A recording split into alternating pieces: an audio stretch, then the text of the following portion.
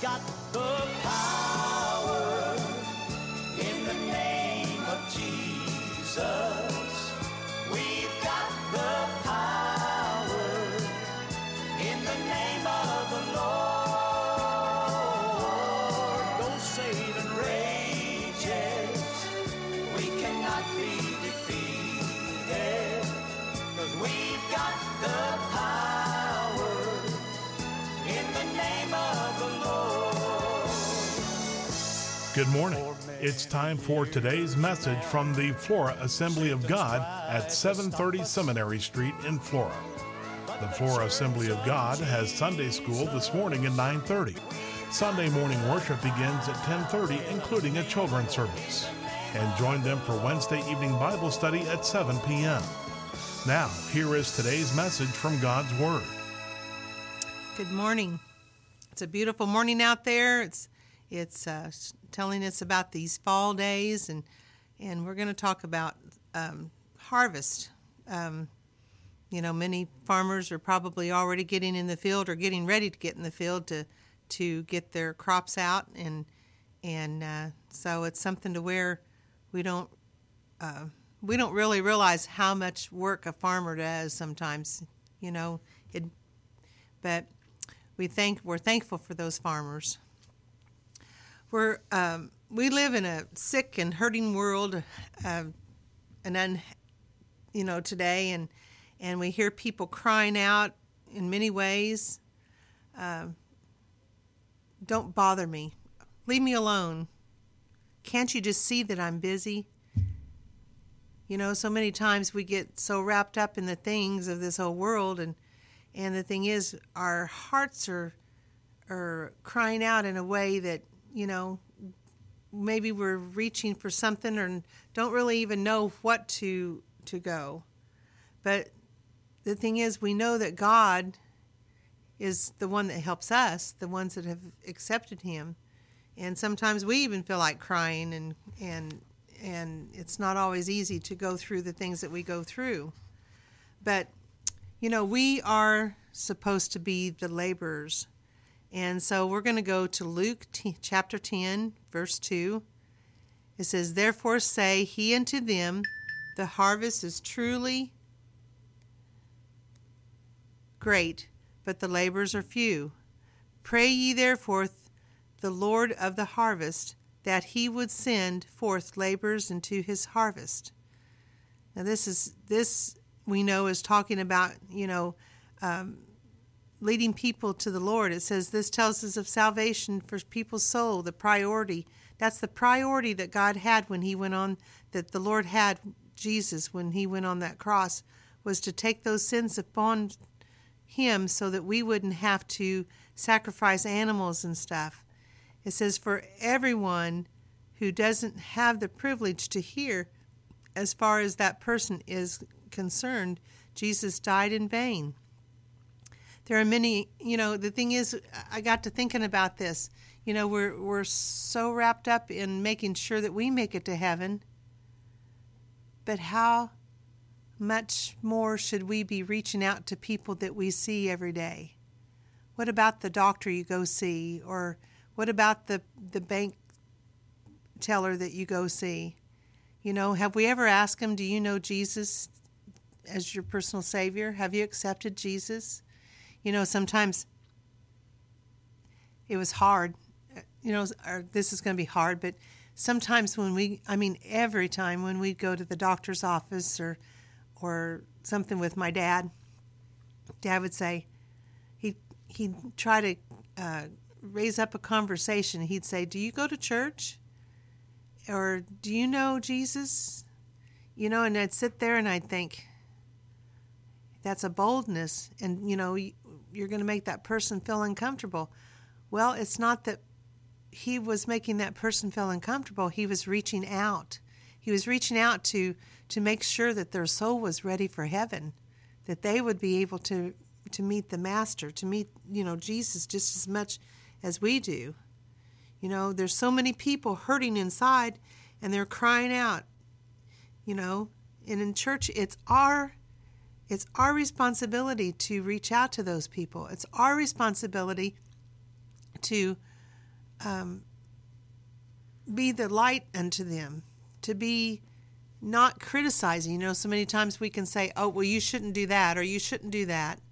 And that isn't where salvation comes from. Salvation is accepting Jesus and then allowing that person to work out their, that person needs to get in church first, but that person, that their relationship is, when they grow with the Lord, they will know what's right and what's wrong. They don't need us showing them or pointing fingers. You know, so many times we don't realize that we hurt somebody that has accepted Jesus more so than we've helped them, because we think we know it because we've been in the church so long. Well, sometimes we could learn a lot from a newborn, you know, just the love and excitement that they have, you know. So it's something to where we have to reach out to those people. So it's something to where, you know, there's so many things. There's just that's reaching to the world. I mean, we got businesses that are using different things to draw them in. I mean, if you look some of the commercials on TV anymore, I mean, they used to wouldn't even let somebody have a two-piece bathing suit. Now it's like you can advertise anything they want, and it's wrong. But the thing is, that's the world reaching out to the world. That's Satan trying to draw them in from that. You know, just like the brewery industry. You know, they reach out in ways, oh, well, if you take and drink this, then you'll have this girl or this guy. You know, the thing is, it's something to where we have to be where we're not pointing fingers and really downgrading people. Now, I'm not saying to agree with the sin. I'm not saying that. But you have to love people to have them to know that they have more to life than just the sins of the world. And it's really something we really need to realize, because the thing is, sometimes we get so wrapped up in wanting to be the judge, wanting to tell them what they needed to do and what not to do, and that's not what God wants us to do. We're going to go to John chapter 4, verse 35. It says, "Say not ye, there are yet 4 months, and then cometh harvest. Behold, I say unto you, lift up your eyes and look on the fields, for they are white and already to harvest." There's so many people right now that are ready to be reached out to. You know, we've had spring and summer, and it comes and goes, and now we have the farmers in the field sowing. Well, they're not sowing, they're reaping. And then watching the rain. I guess it was telling that it sowed in the spring and summer. And then the fields become ripe, and we see the farmers begin to reap the grain. And many times we see farmers working together to get the grain in before it's too late. You have where you see the farmers working late at night, even with the new combines. They've got lights and everything. But how much are we doing that? How much are we seeking out? You know, it says for us to go into all the world to reach the lost. And the thing is, church, are we reaching our neighborhood? Are we going into the city and they know who we are? As a child, are we reaching our classmates at school? Excuse me. You know, the field is ripe and it's ready to be harvested. There are the olds. I had a dream last night, and this is probably really crazy. But there was this lady, and I can't tell you who she was in the dream, but they were friends of mine, and her husband was saved, but she wasn't. And I got ready to leave her house, and the Lord said, "Go back." So I went back and I said, "Do you know Jesus?" And she goes, "Well, I'll accept him for my husband," which I know that maybe isn't the right thing, but the thing was, when she asked Jesus into her heart, she had a big smile come up on her face because she felt different. I know that was a silly dream, but the thing is, sometimes we need to see that we live in this world, and we need to reach out to people in the world that are hurting. You know, are we going to stand before God one day and say, him say, well done, thou good and faithful servant? Or is he going to say, you know, depart from me, I never knew you? We never know when we're going to leave this world. And that's why we need to be ready at all times. We don't know if today is going to be our last day of breath, or if we got everything in order. But in the same sense, do we know that that friend or that person that we go through McDonald's or Dairy Queen, do we know that they're living for the Lord? There's a right way and a wrong way. You can make that person, you know that they are loved and know that they are cared about, and not that you're pointing fingers for them. So many times we want to do it ourselves, and that's not what the Lord ever wanted us to do. He wanted us to let Him guide us and direct us. Let's go to John again. We're going to go to the 4th chapter. And, here. 4th chapter and the 4th verse. And it says, And he must needs go through Samaria. Then comes he to a city of Samaria, which he is called Sychar. You know, it's something to where near the parcel of the ground Jacob gave to his sons. I'm not sure.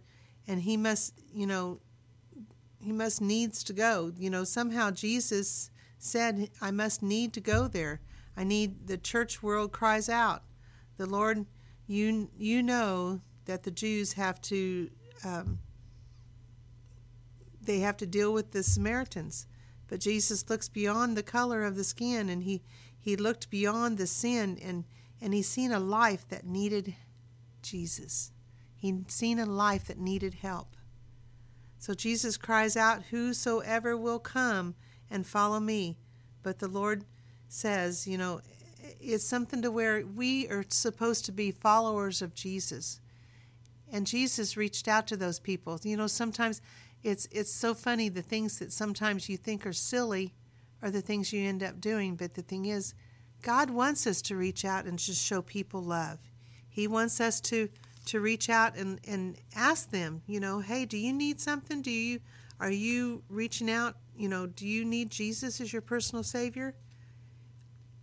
You know, a lot of times in this world, they're searching for something. So why not you be the one to lead them to Jesus, where they will have peace and everything? Do we go through trials and tribulations? Yes. It's something to where, but when we go through those trials and tribulations, we have someone that helps us. We have, you know, Jesus living within us, where the world's crying out. They don't have that extra help within them. In John 4:13, when we were talking about Jesus going, it says, Jesus answered and said unto her, whosoever drinks of this water shall thirst again. But whosoever drinks of the water that I shall give, he shall never thirst.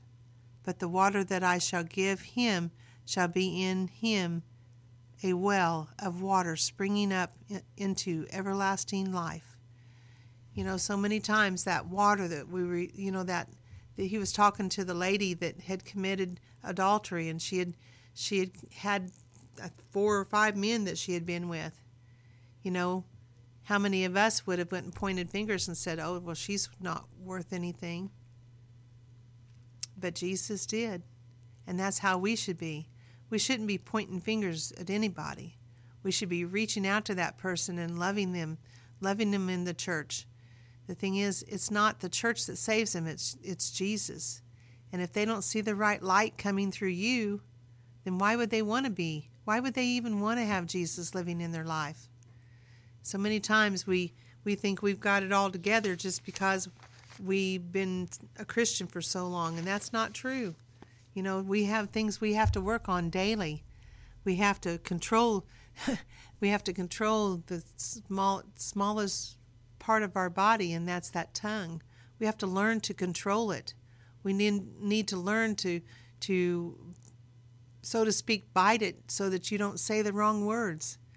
Because the thing is, we were talking about that on Wednesday night, so many times words will go out and you can't bring those words back. You can't, something that you said, you might have not meant it harmful, but it came out that way. And so many times we need to learn to control that tongue, control what comes out of our mouth, to think before we speak, so to speak. Sometimes we stick our foot in our mouth because we don't allow the Holy Spirit to help us to watch the tongue. It says, Jesus asked him, this is in John the 6 and 7, chapter 5. Let me get to that. I've got it on paper, but let me get to the Bible. When Jesus saw him lie, this is talking about whenever the lame man was by the pool of Bethesda, and he said, and I knew that he had been now a long time in this case, that he said unto him, will you be made whole? And the impotent man answered him, Sir, I have no man where the water is troubled to put me into the pool.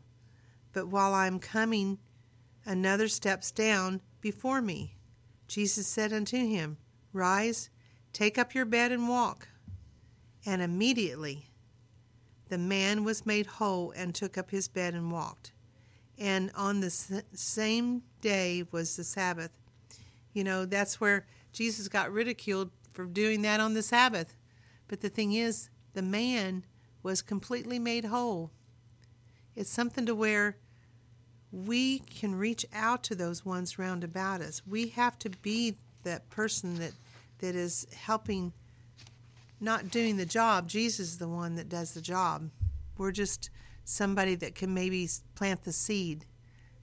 Sometimes we just need, like the farmers, they have to plant the seed before it can even be ready for harvest.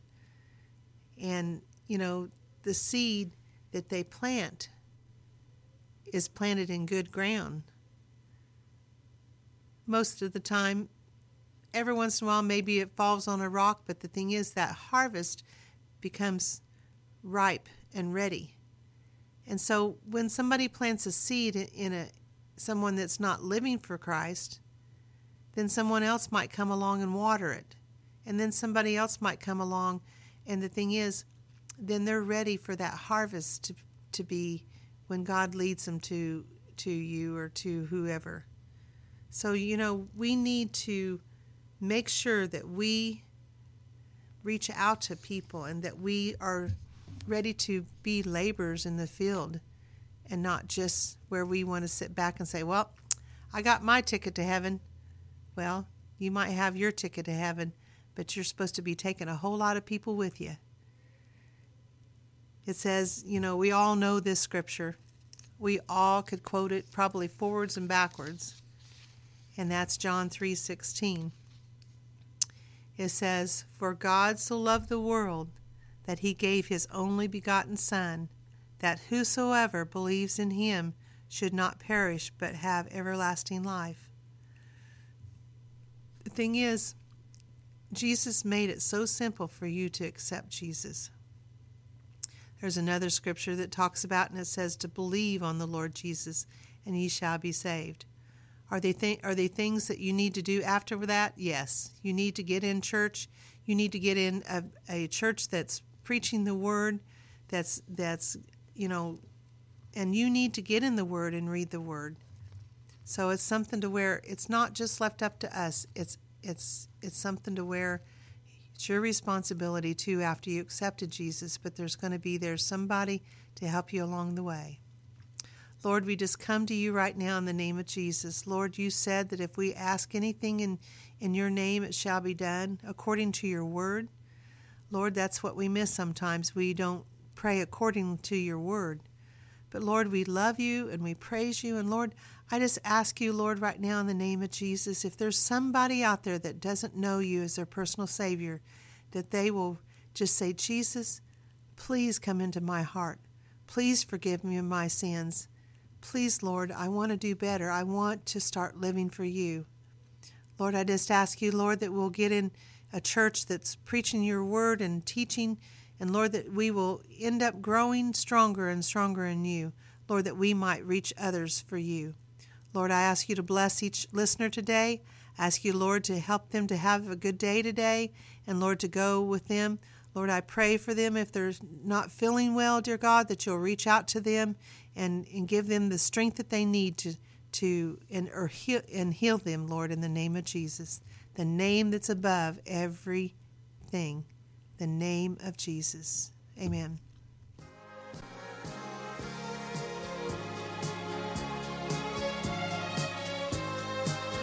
You've been listening to today's message from the Flora Assembly of God at 730 Seminary Street in Flora.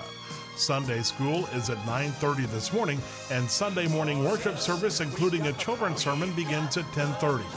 Join them for Wednesday evening Bible study at 7 p.m.